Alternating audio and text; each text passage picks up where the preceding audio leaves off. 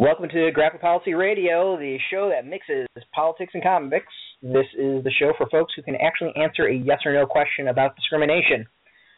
Tonight, we're going pop. Thanks. That's how you know this is not the show for Indiana Governor Mike Pence, because he cannot do that. Yes, absolutely. The most painful interview I've ever watched, or one of the most painful. For the duration of it, I briefly had respect for George Stephanopoulos. Oh, absolutely. I think it was the first time in a long, long time that a Sunday morning host has actually put their guest in under fire and actually followed up with intelligent questions and called them on their shit. I guess we should explain what we're talking about. So yeah, I'll stop on that. I was about to do a Chuck Todd slam, but that's a whole other thing. So tonight we've got a potluck of hodgepodge of news coverage, reviews, and a whole bunch more. We're going to be talking about the religious whatever SB 101 legislation in Indiana with the convention Gen Con. We're going to talk news that have come out of Emerald City Comicon. We haven't discussed it yet, so we'll talk a little bit about the Batgirl cover controversy and also the comics that we've enjoyed, ended on a positive note. Joining me, as always, is my co-host, Alana. How you doing? Great. We were just talking about an interview that you can see a link to on Graphic Policy Radio's blog, thank you, Brett, where the governor of Indiana goes to comical lengths to avoid answering the question over whether or not the new law in Indiana that will allow companies to discriminate and people discriminate based on their, quote, deeply held religious beliefs, unquote, would it mean that a business could refuse service to gay people. And Pence just wouldn't answer that question. And he also wouldn't say they would change the law to forbid discrimination against LGBT people because they're not a protected class in Indiana right now. This week has been one of the nice things in the comics industry has been how immediately when news of this bill came out, it seemed, maybe it wasn't immediate, but it seemed pretty immediate. One of the biggest geek conferences and most storied geek conferences in the world spoke out and said that they don't want to do the convention in a state where their attendees could be discriminated against. Yes. Yeah, so Gen Con, so for those who don't know, Gen Con's a convention that's been around since the 60s, I think 68 was the first year. It's primarily a game convention. It was started by Gary Gygax, the creator of Dungeons and Dragons. I have gone to it since when I was in college, so it's it was 16 years ago was my first one, and I've been to probably about 8 of them total. It's 4 days of gaming. It's a massive convention, something like 130,000 turnstile, 60,000 actual individuals, all about gaming, but there is a solid comic contingent. There are some comic creators there, not tons of them, but it's ever growing once they, have figured out that they can make a shit ton of money. Of course, tons of games based off of comic properties. So this legislation was put up and went through committee. It passed the, House and the Senate. It was before the governor, and Gen Con spoke up and was like, do not sign this legislation. We will greatly rethink our future in the state of Indiana, and kind of threw the gauntlet down. And they weren't the only ones. Salesforce, at Annie, what is the Annie? I'm totally blanking on what it's called. Angie's List. Yeah, Angie's List. Just a lot of different organizations, companies, all kind of were like, don't do this. So the governor signed it, and immediately all hell broke loose, basically. So Gen Con is contractually obligated to be in Indiana until 2020, but they've made it clear that with this legislation they're not too happy and will probably be looking elsewhere. Everyone else thought that was a pretty weak statement, and I'm kind of in that camp a little bit, but I understand there's legal obligations. However, today Gen Con threw out a massive gauntlet. They said they spoke directly to the governor and are not convinced when he says that this isn't about LGBT discrimination. And they are working closely with the Republican mayor of Indianapolis, so I have to give that guy credit that this isn't quite Republican Democrat down the line, to make sure that attendees to the convention won't be discriminated against. They also said that they are halting any expansion of the convention going forward, which is huge because they're kind of running out of space and need to expand. And so the convention brings about $50 million to the city of Indianapolis and state of Indiana, which is a pretty huge chunk of change. It's the largest convention in the state every single year, and I think one of the highest grossing things behind the Indianapolis 500 for that state. So it's a big deal, but they not only said that they are halting expansion, have also give a giant middle finger and are rallying their members to reach out to the governor and reach out to the state reps to get them to amend the legislation so that it is clear that it is not discriminatory against anyone. Yeah. So, very, very long-winded story. But hopefully now folks are in the know. I was excited to see that Gen Con told them, no, your answer is unacceptable. It's really beautiful watching these assholes squirm. There's such a weight behind what he's saying that makes you see that even he knows that, like, history is not on his side, and that he's going to look like he looks bad, but he just won't. He won't change what he's going to do. And I think that I can't really predict what the final outcome of this is going to be politically. I don't know politics in that state at all, but all of the people who are supporting that law, that who are actual elected officials as opposed to like anti-gay activists, look really pained talking about it, and I think that's interesting. We're really making their lives miserable. So I think the question is, on a lot of progressive movement conversations are like, is this the time where you boycott Indiana, or does that cut off people who are there, who are queer, who are being oppressed, like from having other opportunities, and for people to see that there's another way of interacting with others. But I do think there's an opportunity to do a boycott. I don't think that people are going to be like more isolated because there's a boycott. I think that there's demonstrably an economic impact that will really make both halves of the Republican Party fight it off between themselves, and it's interesting to see how they handle it. But they're not going to come out on top in the end. They're going to freaking lose. Well, interesting is, so one of their moves that Gen Con's doing, and it's kind of awesome to see it, like, in a way, this is a way of Citizens United actually being used for good. You've got a corporation, like, throwing their weight and could really cause some massive fucking issues for these people. So, yay, it actually worked for us, sort of, kind of. So, they are working with...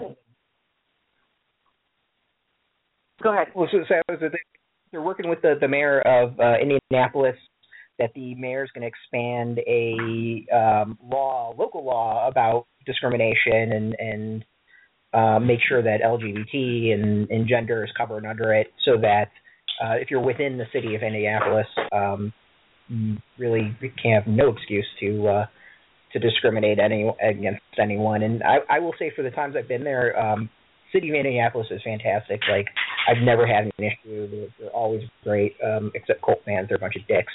But that's a whole other story. The Colt game and Gen Con kind of crashed last year. It was an interesting combination. So the mayor and, like, the city is working. I mean, I keep on saying to folks, is like, out of everyone, when it comes to elected officials, the mayor of Indianapolis is the one that's going to get screwed because of this, because that's the major city, and that's the one that's going to lose all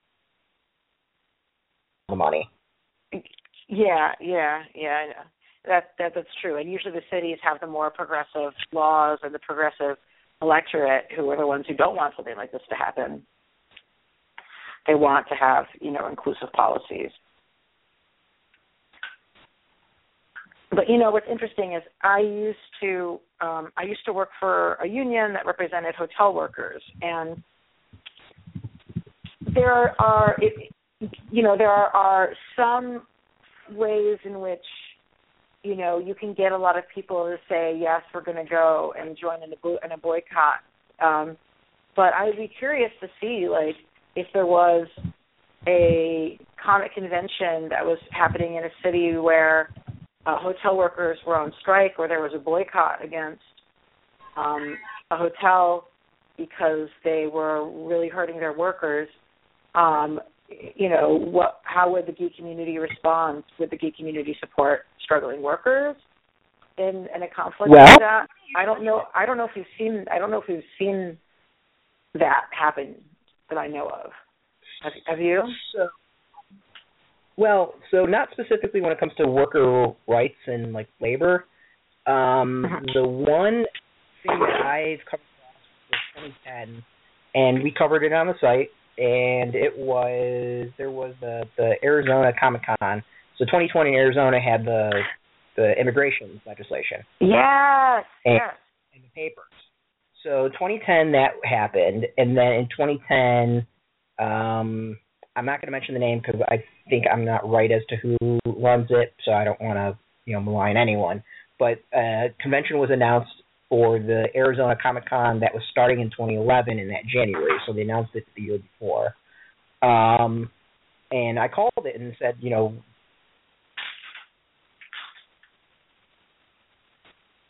I think we lost Brett for a second. But Brett, am I back? Yeah, I think you're coming in and out. But thank you for reminding me that absolutely, when it comes to Arizona, they had a law that basically meant the cops at any time could demand you show your papers, and of course they were only going to do that to Latinos because that's why the law was created, was to discriminate against Latinos, and made the state a very dangerous place for people to be, and it's still an ongoing problem there. For a long time, there was a boycott against the state because it's not right that people who look like me can go there and not get harassed by the police, but people who look like my coworkers and my neighbors can't go there safely. And so there definitely is a controversy around whether or not you're going to go to Arizona. So thank you for reminding me about that. So you asked them. What about that. Yeah, we threw it out there, and right now no one was willing to stand up and say we're not going. Everyone went to the convention and had no issues with that. And the other is there is a comic convention in Indianapolis. Awesome Con is doing their just started this year, so they'll have a second convention next year potentially. So I put it out to them whether or not they will change plans. Okay. Yeah. Are you there? Yeah, I'm here. I'm still having. So do you feel like a boycott is the right approach to take? Yeah. Well, so Gen Con is an issue with this year in that hotels are already booked, so you would be losing all your money for hotel. So in which case, for us, we already are booked, and we've got $1,200 in our hotel, so we're kind of locked in. I will probably rethink next year, but this year is already kind of planned out, which sucks. But then again, I think a good year to go to actually cover what the hell's going on. What happened? Yeah. Plus, I'm gonna make an awesome shirt that says "Fuck SB 101" and then have a D20. Worked in somewhere. Nice. Yeah. Totally. So I'm just happy that so many people in the geek community have come out about this immediately, and that implication was immediately considered, and I just hope that in situations like the one in Arizona, and when it comes to workers' strikes and things like that those will also be taken seriously by people in the geek community.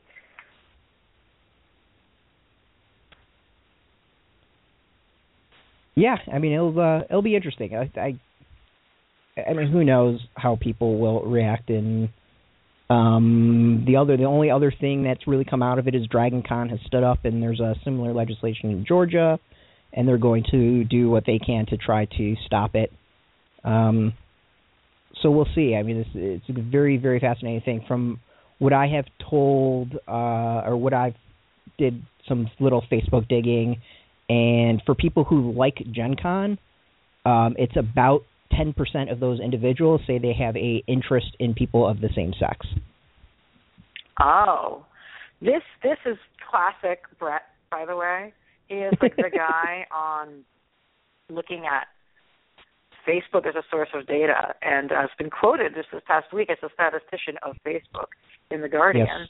And so thank you for pointing that together. That's an important statistic. I don't know if that's been put out elsewhere.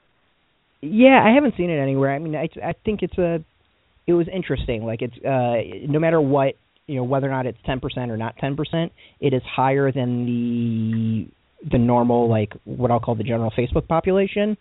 So clearly there is a higher LGBT presence that are fans of or interested in Gen Con. And going to that show and knowing gamers, there's a large LGBT contingent when it comes to gaming. So that doesn't surprise me at all. Yeah. From casual observations, it seems like there is a very large contingent. Noted. Yes. Yeah. So I mean, it's been awesome. We'll of course be following this to the end. Gen Con's kicking ass. It's a great show, family show. Wherever they wind up, hopefully it's closer to me in the future if they leave Indiana. We should totally, move everything to New York City, because we have got really great laws supporting undocumented workers and workers' rights and LGBTQ, and definitely you just do everything in New York. We'll take your business. Thank you very much. I vote National Harbor. You want it all in Baltimore. I understand. No, I don't know if Baltimore's a sanctuary city for immigrants, but I think it probably is, so okay. This will be outside. No, National Harbor outside of D.C., not Baltimore Harbor. Not that national area. Oh, okay. Plus, there's a casino opening up in like 2 years, so I'd have gaming and gaming. Ugh. But anyway. Yes. So next topic. We talk Batgirl now? The depressing problem? Yes, let's talk about Batgirl. You sound so excited. Okay. Mm-hmm. So for those who have not been paying attention to the internet, last week, 2 weeks ago, DC showed their solicits for June of 2015, one of which was for Batgirl number 41. The variant of the month is a Joker theme. The Batgirl cover was by Raphael Albuquerque, very, very talented artist, and he did a cover that was kind of a homage, evoking the Killing Joke classic story from DC Comics, where Batgirl is kidnapped, her alter ego Barbara Gordon is kidnapped, stripped naked, shot in the spine, tortured, all by the Joker to drive her father crazy. It was supposed to be kind of an Elseworlds outside story by Alan Moore. Some point it became part of continuity and has been around for 30-something years, actually almost 30 years. It was done in 1988. The story has since then, Alan Moore has kind of disowned it and called it, I won't say crap, but he said it has nothing interesting to say. And even then, when it was released, it was very, very controversial. So the variant cover was released. There was a hubbub online. People, of course, were rather upset about it. One, for multiple reasons, partially because it didn't fit the tone of the new Batgirl comic. The other being that this was, again, playing off of a woman being tortured and weak and scared, when none of the other covers had that. Felt it kind of was the worst of the misogyny when it came to comics. Since then, the artist of the cover has understood and kind of picked up on what people said and came to agreement and asked DC to get pulled. The creators of and the creative team behind the comics series wanted the comic to get pulled from the beginning, so the cover is totally gone. Part of that was the shitstorm was kicked up by the jackasses of Gamergate, and as usual, every time they've tried to move into the comic sphere, it's come down like a hammer and has gone nowhere, thankfully. So that's in a nutshell. Please feel free to add stuff if I missed. No, this story, I'm really pleased. I feel like overwhelmingly fans have understood this and have come down in the right way. I'm impressed by the artist and his reaction. Seeing how his work could be taken in this context, and recognizing that it's not the right fit for a comic book that has been particularly marketed to young women to focus on a moment of their heroine being tortured and raped, which is not to say you can't have that in your stories. It's to say that it's wrong that keeps on being the story, and that that story is being told at the expense of what is actually happening in the actual book, which has nothing to do with that, and that there are people who are reading the comic who are too young to actually have that as the cover of a comic they were reading. So I was really happy to see the artist get it, and I think that it speaks well to DC finally understanding that their actions matter, that this retracted. It really, though, makes the point, which is why didn't DC listen to the creators sooner, and who were the editors who didn't notice this before? And I believe that if they have more women in positions of power at DC Comics, you wouldn't have stuff like this happening all the damn time in the first place.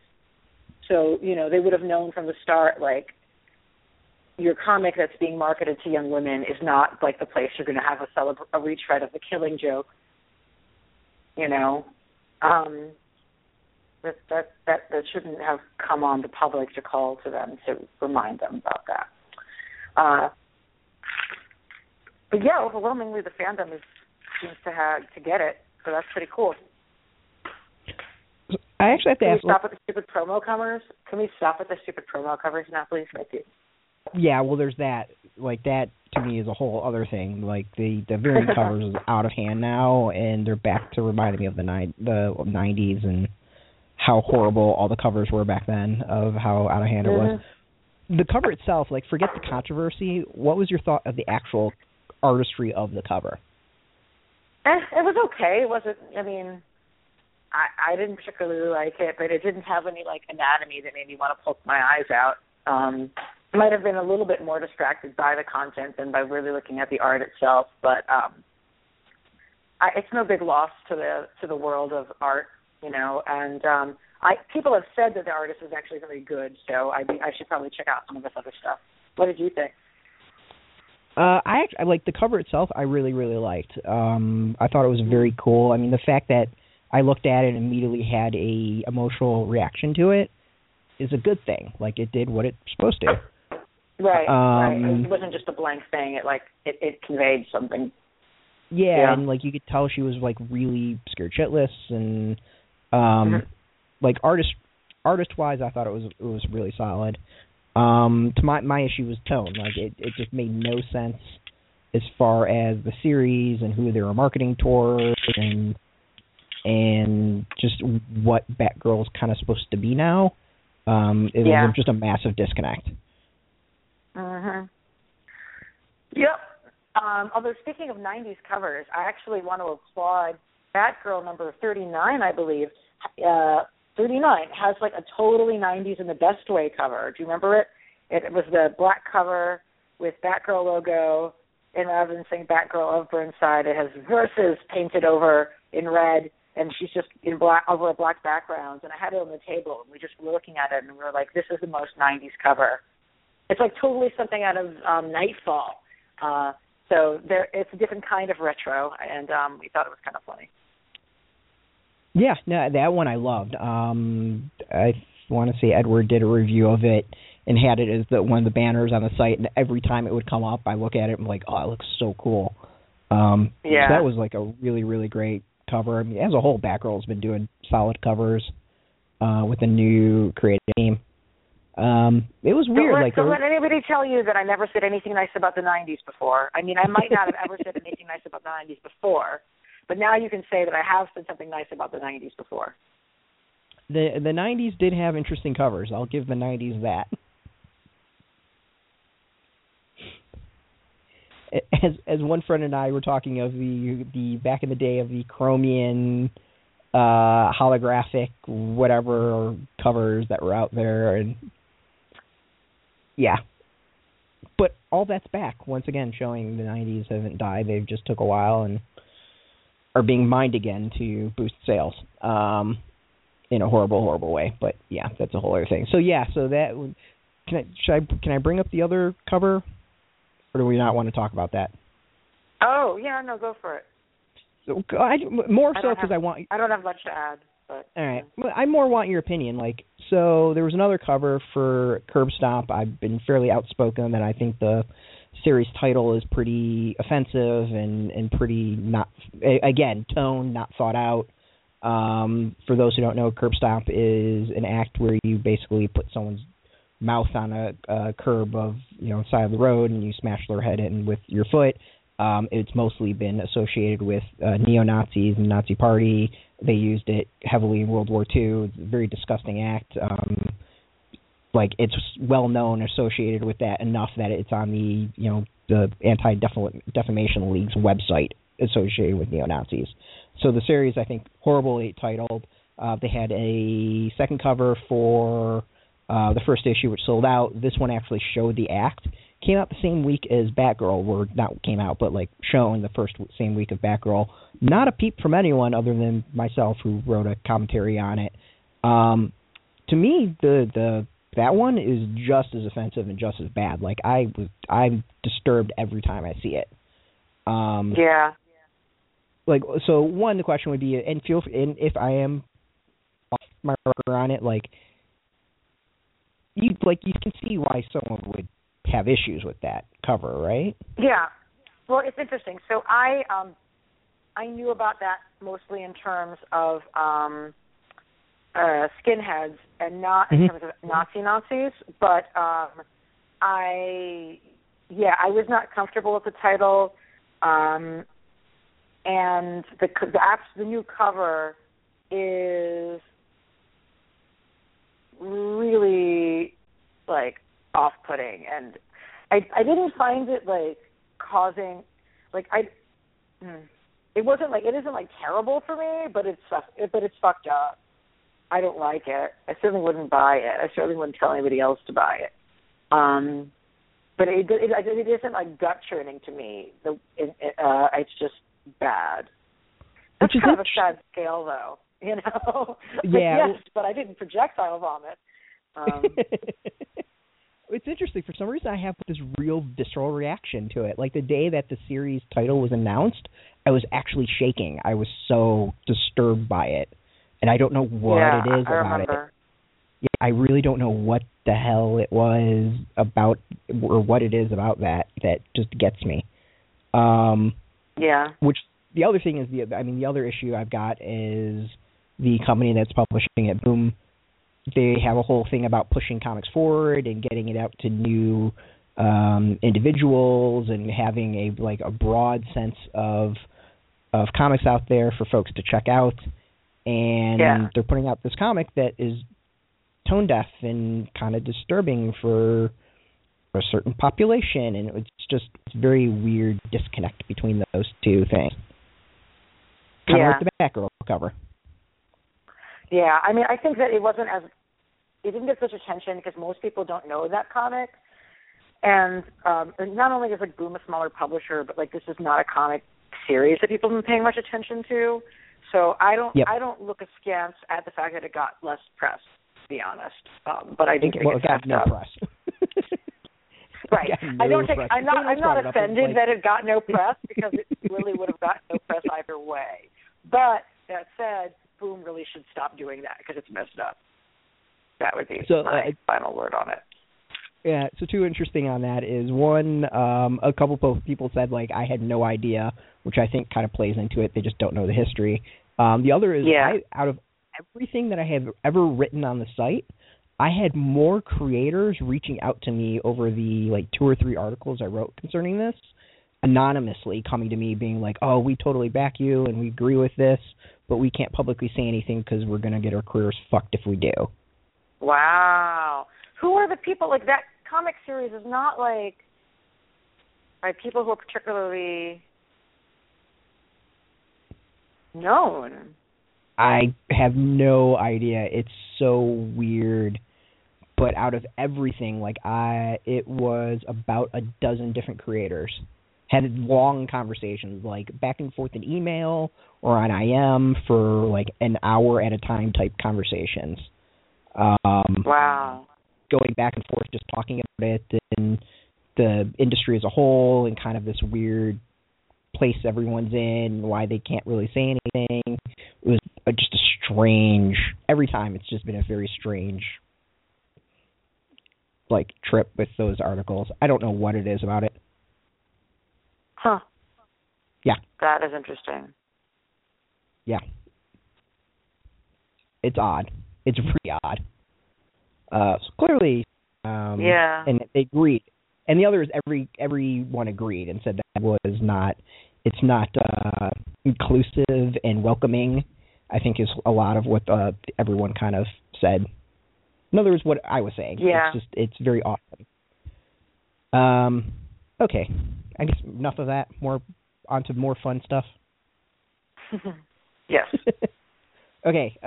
This past weekend was City Comicon, which I would say is probably the first big convention of the year.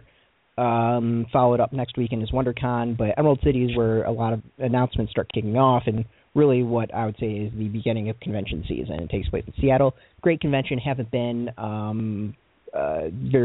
know they do a lot for safety of cosplayers and kind of go out of their way. I think they just got taken over by New York Comic Con, Reed Pop, so yay, because Reed Pop's I consider a friend of the site. They've been very good to us. But great things came out of the convention. Everyone seemed to love it and have a great time. Tons of news coming out of it. So I'll start with Dark Horse, because Dark Horse had the easiest to round up. 10 new series were announced. Going quickly through them, the return of Barb Wire, the 1990s bounty hunter who was played by Pam Anderson in the movies. A new series can I offer my yay or nay after each one you say? Yes. Yeah, let's do that. Okay, I was going to do the go through and then we could do that, but we'll go one at a time. Okay, it'll be quick. Go for it. Barbed Wire, nay. Okay, that's generally mine. There's some things in the 90s should be left to die. King Tiger, I don't know much about it. Monster Secret from King Tiger's past has found the Mystic Warrior, but can Tiger's skills and sorcery triumph? Basically a kung fu story. Okay. Negative Space. This one I'm going to go with sounds kind of cool. One man's writer block gets in the way of Suicide Note. He goes for a walk to clear his head and soon uncovers a century-old conspiracy dedicated to creating and mining the worst lows of human desperation. It's an interesting concept. I'm not going to read it, but, it's an interesting concept. The Tomorrows, a bold new speculative fiction comic from the mind of writer Kurt Pyers. Future, art is illegal. Everything everyone ever posted online has been weaponized against them. The reign of the corporation is quickly becoming as absolute as it is brutal unless the Tomorrows can stop it. They told you counterculture That I want dead. to read. That I want to read. That sounds like an interesting science fiction series. I think it's doing something I haven't seen in other series really play with yet. I'm really intrigued by that one. I want to say Kurt Pyers did a series called Pop, also from Dark Horse, that did a lot with like fame and celebrity. So he did Pop, which is another very similar themes. So they should kind of go together and be kind of cool. Death Head. When Niles and Justin Burton go camping to get a break from their stressful lives, they expect to find peace, not an abandoned village hiding in ancient evil. Ooh, sorry. Actually, no, I'm sorry. I'm going to save you time. I wasn't really interested in any of the other series that came out. Well, so I'm into Tomorrow, though. Yeah, tomorrow sounds really cool. So one I will say that you should check out. Zodiac Star Force. They're an elite group of teenage girls with magical powers who have sworn to protect our planet against dark creatures, as long as they can get out of class. Known as Zodiac Star Force, these little girls aren't just combating math tests, they're also battling monsters, not your typical after-school activity. An evil force from another dimension infects teenager Emma. She must work with her team of magic-powered friends to save herself and the world from the evil Diana and her mean girl minions. So here's why I'm not super excited about that. I looked at the promo art, and all the girls are white. So if you're going to relaunch Sailor Moon, which, like, I can totally get why someone would want to do that. Sorry, Emma. Emma's going to say, like, no, there's no reason to relaunch Sailor Moon. But why would you do that with all white girls? Good point, and not something I necessarily thought about. So I have read this comic already, or at least the original. Is it all white girls? Am I correct? Because it was just promo art that I saw. Yeah, yes. From what I read it a long time ago, but yes. The series came out in like a very small mini indie comic done by a creator who works at one of the local comic shops in DC. So kind of cool to see hit more of a national stage. The story's really cool. The white thing I didn't think about, but that's something I have to think about now. No, it's a good, like, really point. Not something that really hit me.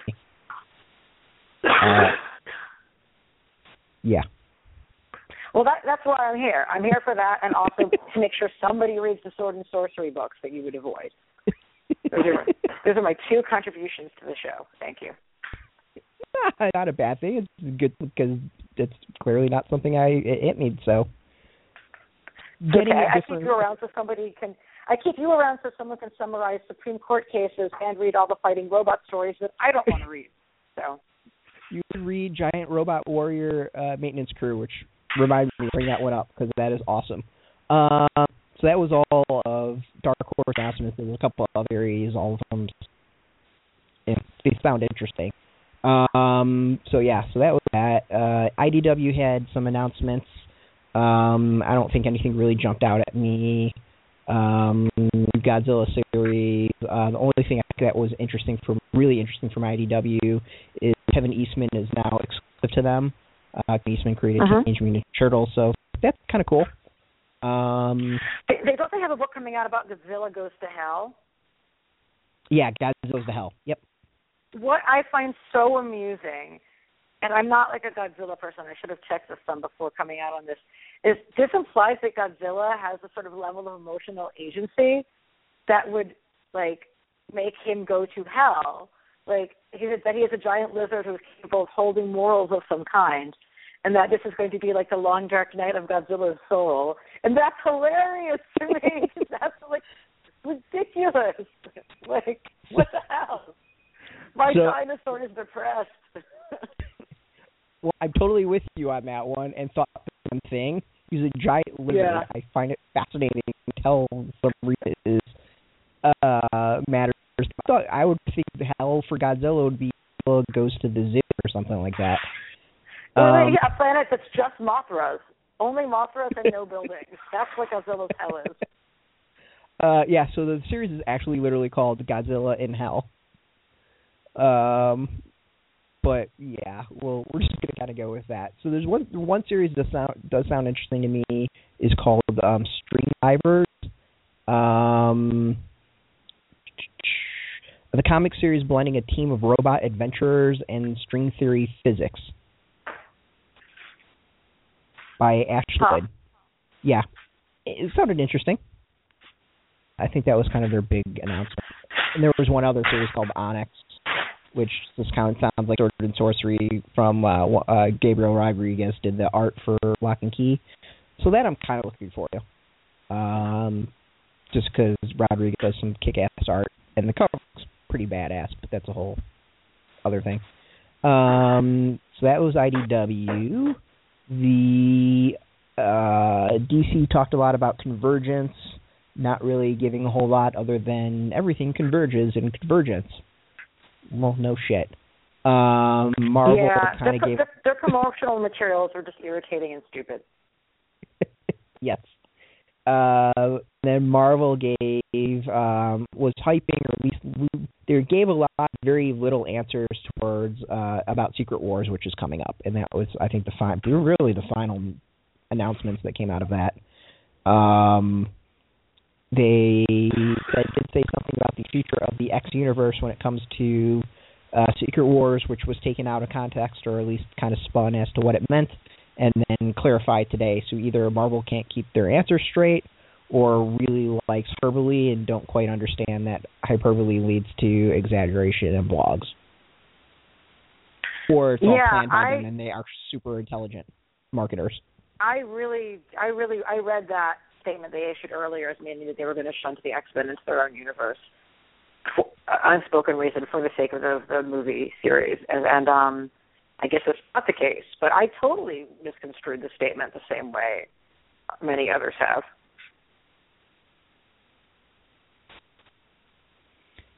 Yeah, which is interesting. When I read it, like, I could tell everyone kind of take it that way, where I read it more as it's a chance for them to kind of, like, shake up the X universe a little more than they normally do and give them a new status quo, or at least a new function within the Marvel universe. My prediction is, and we've talked about this, is I think it's going to be more like it was 10-ish years ago, where every so often they would kind of dip in and dip out of, like, the main Marvel universe, but they were kind of in their own little area. Just like Spider-Man was kind of his own little area, and I'm trying to think some of the other folks. It wasn't quite as integrated as it is now. I think it's going to go back to that, and you'll every so often kind of dip in and out and cross over, and there might be a mutant on the Avengers, but it's not what it is now, where things are very, very tied in, and the X-Men are fighting S.H.I.E.L.D. Yeah, I think that that's actually okay. Like, it should feel special when you have an issue and you're like, wow, Captain Marvel's visiting the X-Men. I mean, I know that in the 80s, for a period of time, she hung out with them a lot, but normally she does not. So, like, I do think that there's, like, it's sort of cool when you have the worlds be contained enough, and that when there's a crossover, it feels special, rather than just making everybody have to buy a ton of comics for no reason. But I do feel like, that they are going to try to sort of have the Inhumans fulfill the role in the main Marvel universe that was once held by the X-Men, and that just does feel like a commercially motivated decision to me, but whatever. So my prediction post Secret Wars, and I think Marvel and DC actually got the same idea roughly at the same time, is that they are going to be making it easier for outside individuals to pick up comics. So it's not going to be everything interweaving with each other. You pick up your Avengers comics, or your X-Men comics, or your Spider-Man comics, and read those and enjoy those, and things are going to be a bit more compartmentalized to make it easier for outside folks to hop in. Because that's where Marvel and DC need to go to start pulling in outside readers. Let's be honest. Yeah. So I think Convergence and Secret Wars is both of these companies figuring out a way to better, I don't know what you would call it, making it easier entry points or following points or starting points. Like, I don't know what you call it.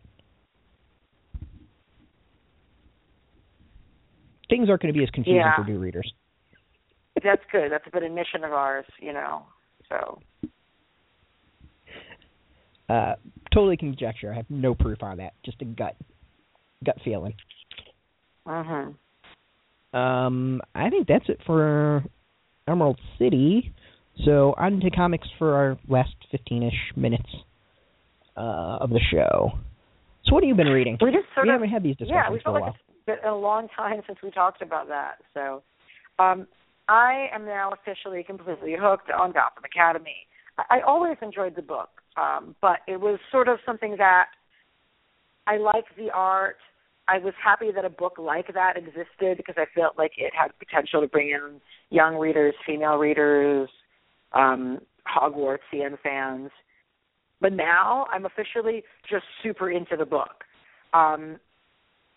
Something happens at the very, very end of the most recent issue that had me shouting out loud about, oh, God, why, no, in a car with other people in it. So that's a pretty high level of emotional investment for me in wanting to, in like, there's somebody very important and more tied to the broader Bat world is going to be making his or her way into the series now, and my jaw was just like dropped. So the series has been great, and it's only going to get more interesting. And I really do think folks need to start picking it up if they haven't. It seems to be one that's do one of yours? Yeah, so I was going to say, so Gotham from The Buzz, I'm issues behind, but it's one that actually has taken off, and people seem to really, really like it, which is fantastic to see. So the one, and I always bring it up, and I can feel your eyes roll every time I do. So IDW's Transformers series has a big event that's going on. I know you don't. My eyes aren't rolling. They're not. It's okay for there to be things that I don't like. Really. I know. So they've got a big event coming up called the Combiner Wars. It's been really, really interesting. It has to do with a whole bunch of like lost Transformer races, and now they're getting to the religion of this other planet, and it's a lot of political back and forth and maneuvering, which has been very, very cool. So I've been in love with it. The Margaret Scott, I always mispronounce her first name, who's been on the show, is writing the Windblade portion of it, which is really, really cool. So she's getting her hand in the Transformers series even more and kind of knocking it out of the park, and just basically a giant event that actually feels like a giant event, and very, very cool. That's cool, and you're right, that doesn't happen every day. Yeah.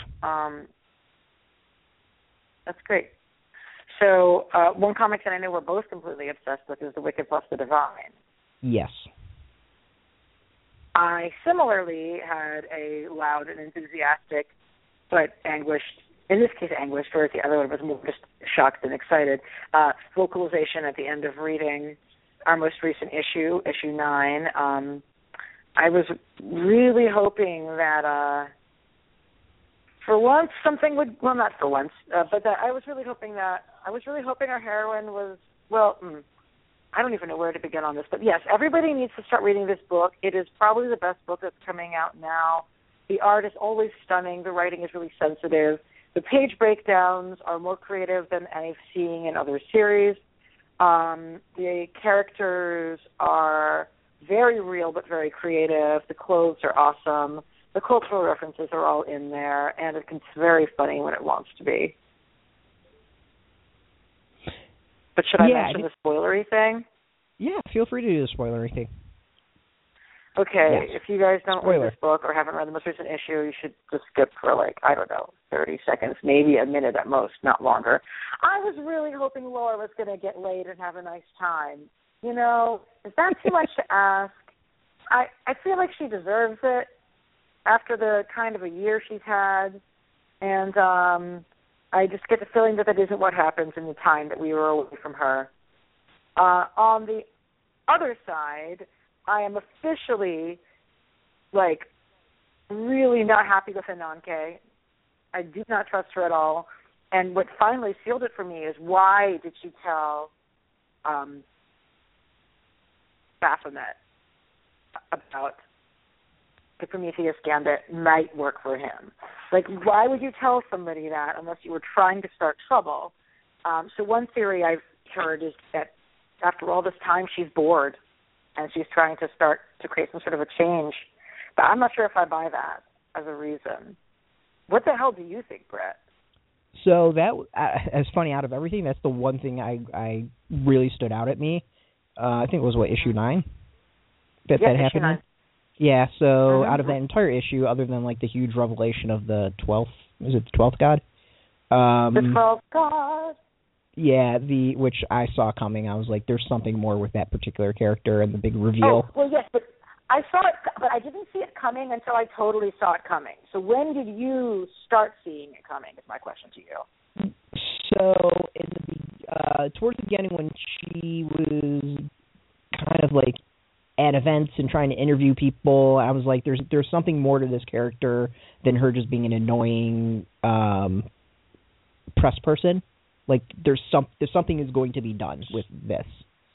And it was probably like 2 or 3 issues ago that I'm just like, I have a feeling that she will wind up getting powers somehow. I didn't necessarily see being a god, but I thought she would wind up having some power somewhere, somehow, at some point. But, well, it was clear that Cassandra was an important character in the story because of how they treated her. But I as soon as I saw Anante, like, invited her over, basically, and the comic had sort of had implied something about, like, the missing 12th god, that's when I was like, oh, shit, it's going to be her. And I had no idea that was the case until, like, this most recent issue. But as soon as I saw that, I was like, that's what's going to happen. And I was very pleased because I feel in some ways the good storytelling, there shouldn't be anything that's completely come out of left field, no way to predict it, because that usually means it's not in the story in any way. But in a story like this, just right before it's about to happen, it's kind of like you're like, oh, God, it's all coming together. Really well done. Do you have strong opinions on Laura's need to get laid? ? I feel like a lot of those characters need to get laid. A lot of them are getting laid, though. I feel like Laura is the main person who's not getting laid. Yes, she needs to. She absolutely needs to. Thank you. I was so sad at her. She's crying and, okay. Yeah. It's interesting. I have no idea where the hell the series is going or what's going to happen, but clearly someone is manipulating it all, and I think we have a better idea as to who it is. But at the same time, I don't trust anything that's presented in front of us. Right. You really can't. It's true. Yeah. But do you think Anante is just trying to start trouble? Well, yeah. Why would you talk about the Prometheus Gambit unless you wanted to? Yeah.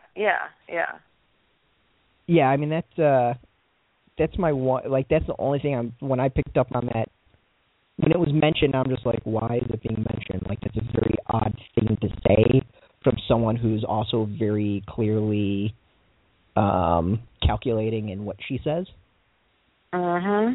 And I would also just add there that, I had been wondering what was up with Baphomet. In fact, the Baphomet's not actually a deity. Quote, and I love this quote, no matter what Aleister Crowley tells you, and you should probably just ignore him, or something to that extent. It was such a great quote. That finally came up. I've been wondering when that was going to come up.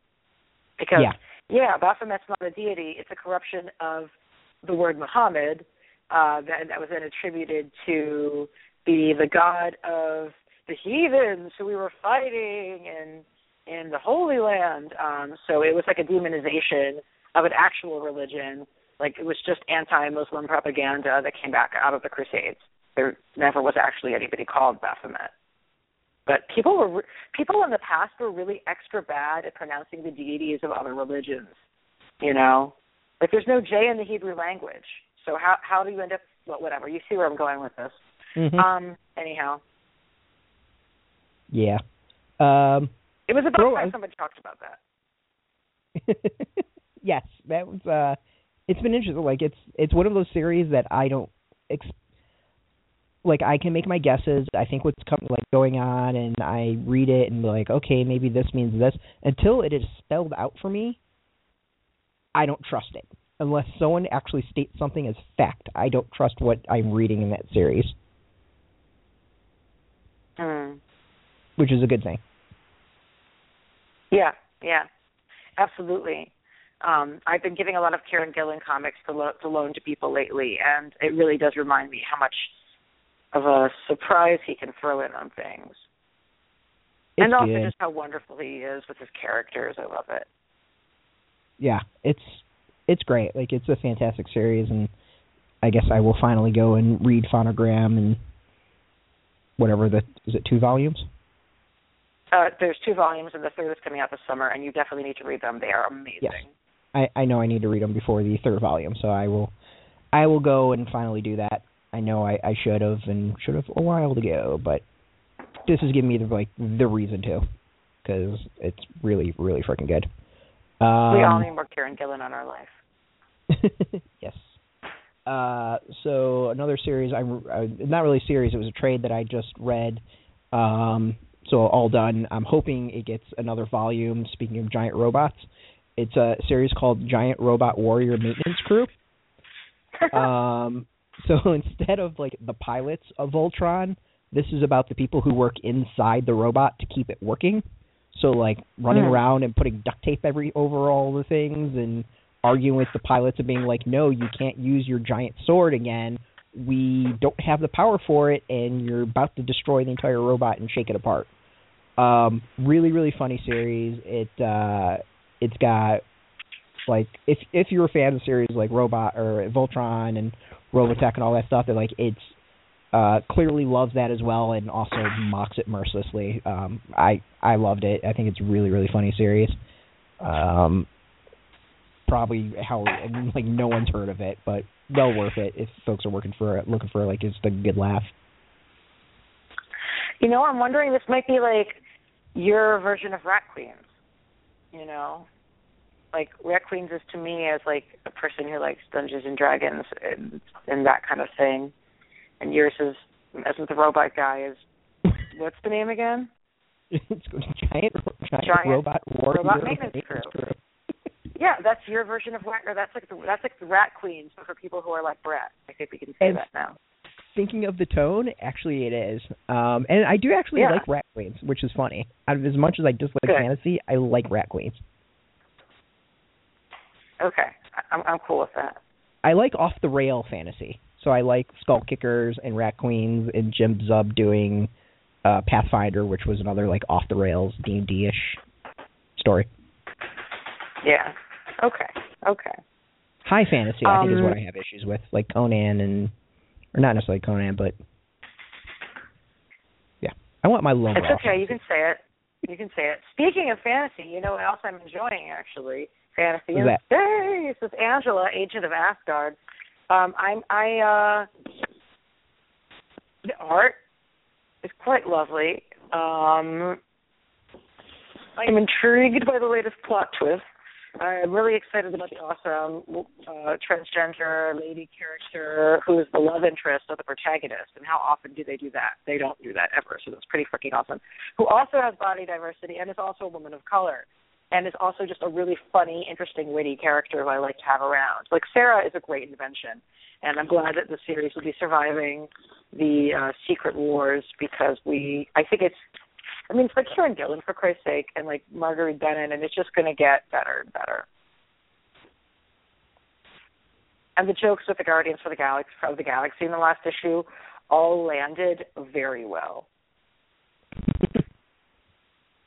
Yeah, that's one I need to catch up on. I'm issues behind, as I am with a lot of comics. So I'm doing trade pickup basically, so I'm reading them individual issues. Yeah, I don't know. I just got far behind on a lot of stuff. So I've been reading a lot of the review copies that we'll be getting. Tons of Image. The stuff that's really been sticking out for me is Black Science. I look forward to it every single issue. Nailbiter. Image is killing it. Tell me more about Black Science for our listeners who might not be familiar with the series. So Black Science is a kind of a multiverse jumping series with these guys that are evil. I wouldn't call them evil scientists, but they call themselves the anarchist scientists. They create this device that allows them to jump from universe to universe, and it's an evil, horrible corporation that had them do it. And everything just goes really, really awry. It's Rick Remender. The art is Matteo Scalera. The art's freaking awesome. And I just dig it. It's one of those that anything can happen. They're fighting giant worm-like beings in one episode, or one issue, and then another one they're fighting these high-tech guys who are trying to purge them of fire to kill a disease that they think they're carrying. Characters get killed off and come back, and yeah, it's bonkers. Bonkers is the best way of putting it. I definitely like the art. It's something I plan on reading.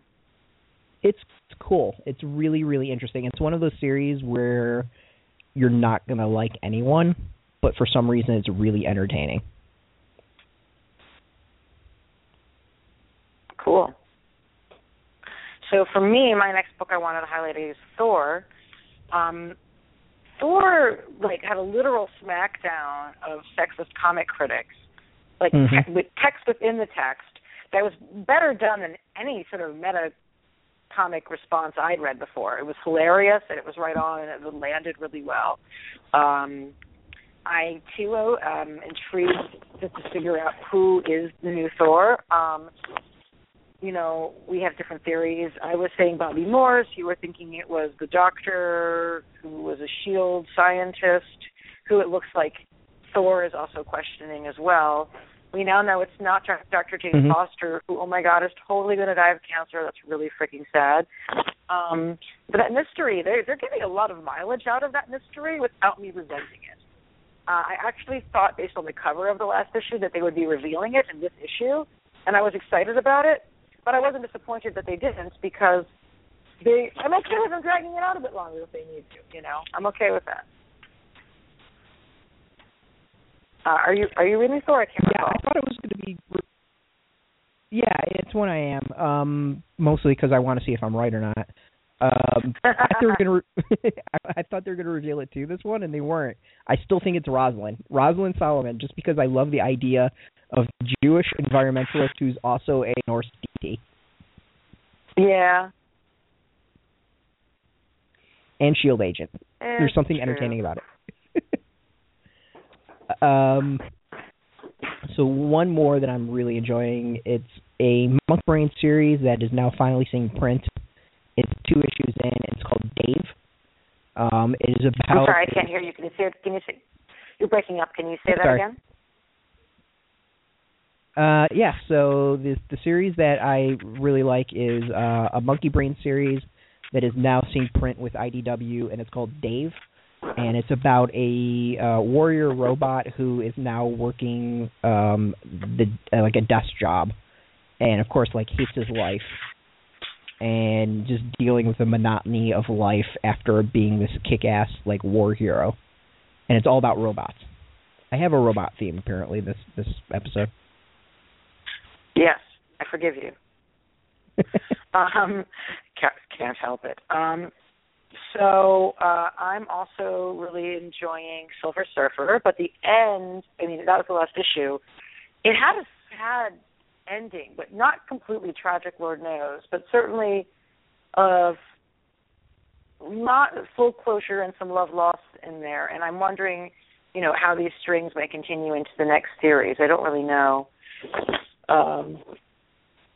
But it's been a good series, and the art has been fantastic, and it's had its own feel. And it's good. It's not amazing. It's a good series. It's not an amazing series. But the art has been really first class, and the ending was sad. I don't know. Curious to see what comes next. I'm behind on that one, so I can't make comments. Trying to think what else that I would like to really jump in. One that's actually surprised me that I really, really enjoy is Archie's relaunch of the former Red Circle characters and their new Dark Circle imprint. They've got one series out so far called The Black Hood. The big deal was the second issue was out last week and is the first Archie comic to ever have the word fuck in it. Which is interesting. This is basically like a hooded justice character was out there, winds up getting killed accidentally by his cop, who also gets injured in line of duty. He winds up kind of spiraling in drugs and depression after being injured in line of duty, and kind of takes up the mantle. It's really fucked up dark series. It's really good. I love it so far. 2 issues and really good. That sounds interesting. I'll have to check it out. I'm enjoying X-Men. I hadn't read X-Men for a long time, and then I heard on one of my favorite podcasts, which is Rachel and Miles Explain the X-Men, because someone needs to. I'm sorry, because it's about time someone did is the name of the podcast, and you all should listen to it because it's like amazing. They had interviewed G. Willow Wilson, and that's how I found out that she was going to be writing a short run on X-Men. So I just picked up the first 3 books of that. I'll be getting the 4th when it comes out. I love any story that features Monet St. Croix. She's like a great character I always enjoy. There's an interesting sort of environmental connection happening there. And I love the references to Burning Man. It's a very character-driven issue. It makes a very good standalone. Like I said, I hadn't read X-Men for ages. I hadn't read X-Men since I stopped reading Brian Wood on Principle. And these 4 issues are ones you can just pick up and read, and they're fun, and you don't need anything else to enjoy them. Cool. The other, I'm trying to think what else. One I actually kind of want to point out that's definitely very few probably people have considered it or thought about it, that I think it kind of needs a little bit of highlighting. It's a series by Northwest Press, who does a lot of LGBT comics. They did a Kickstarter for a series called Rise. There's going to be 2 issues. The first one came out last week. And it's just an anthology of a bunch of people talking about various issues of that kids have to deal with, of acceptance and all that. Really, really good series. And then Northwest has another one called Dash, which is kind of an old school detective story, but it just so happens the detective is also gay. And that really has very little to do with it other than the crap he gets from the cops, because it's in the 40s or 50s, 40s, 30s or 40s. Huh. Interesting. So it's subtle. It's not a mean thing, but it's a thing that's in there. There's the cop that is like, oh, I should be busting you for what you do, and the other one is, another one who's a friend of his is helping him out a little bit. Both really, really good. Rise kind of shocked me at how the quality of the writing in it and the art and how good it was, and also how not LGBT-centric it was. It was more a lot about just anti-bullying was the message. So it's great for everyone, even though Northwest is very focused in what their audience and what they put out. The actual comic is not. What's the name of the comic one more time? Rise. R-I-S-E? Yeah. The other one is Dash. What's Dash? Dash is the detective one. Oh, like a reference to Dashiell Hammett. Got it. Very cool. So one for me that I'm dropping is Black Widow. The art is lovely as always, but the new twist in the story with her getting kidnapped, I've been slowly falling out of love with the book. Well, it was never really love. I was slowly falling out of like with the book. And the new issue, when I began to read over it, I just had this moment of I don't really want to read this story about her regressing to childhood.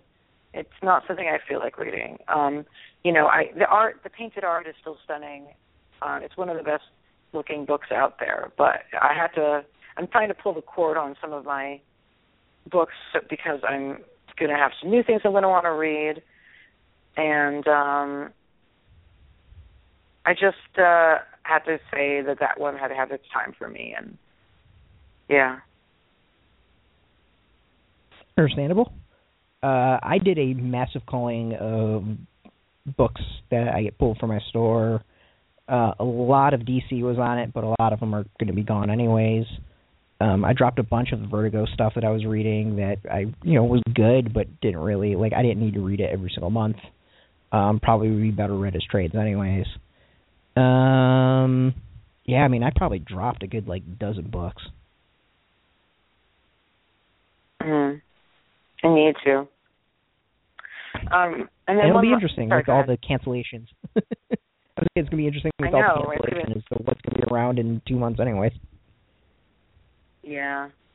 And just one last book I've been enjoying has been Loki, Agent of Asgard. It won't fill, the Kieran Gillen-shaped hole in your heart that he is not writing a book about Loki right now, but it is funny and interesting, and has been moving towards, I feel like, more serious, still funny, but serious in terms of like what it's debating territory about the inevitability of what happens to you when you get older, and the stories we tell ourselves about ourselves and our ability to change who we are or not. And it's another one I need to catch up on. I'm behind on so much. Yeah, I think I pretty much have kind of covered everything. There's a lot of Image, a lot of indie stuff. Yeah, not as much Marvel and DC as I have been in a long time.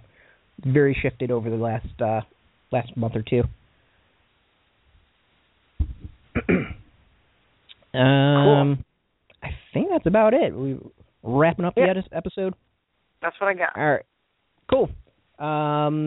So, yeah, I think to end the episode, for anyone that wants to speak out about SB 101 and take action, you can go to our website and look for the latest Gen Con article. There is a link that will take you to a page where you can write the elected officials and make a call to the governor. I encourage everyone to do so. So, yeah. And, of course, follow us every single day. We've got all kinds of news at Graphic Policy. Tomorrow I'm going to do my best to keep up with the news of Marvel at the Supreme Court, the case that everyone is not paying attention to. But, yeah. So, you can follow us. And congratulations on 7 years. 7 years of Graphic Policy blogs. It has been 7 years. I am shocked that it's been 7 years. And here's to 7 more. And thank you for being part of it. I really appreciate it. With the show and everything else. It's been fun. We're going to make it more fun. We're going to do all kinds of crazy stuff. So, yeah.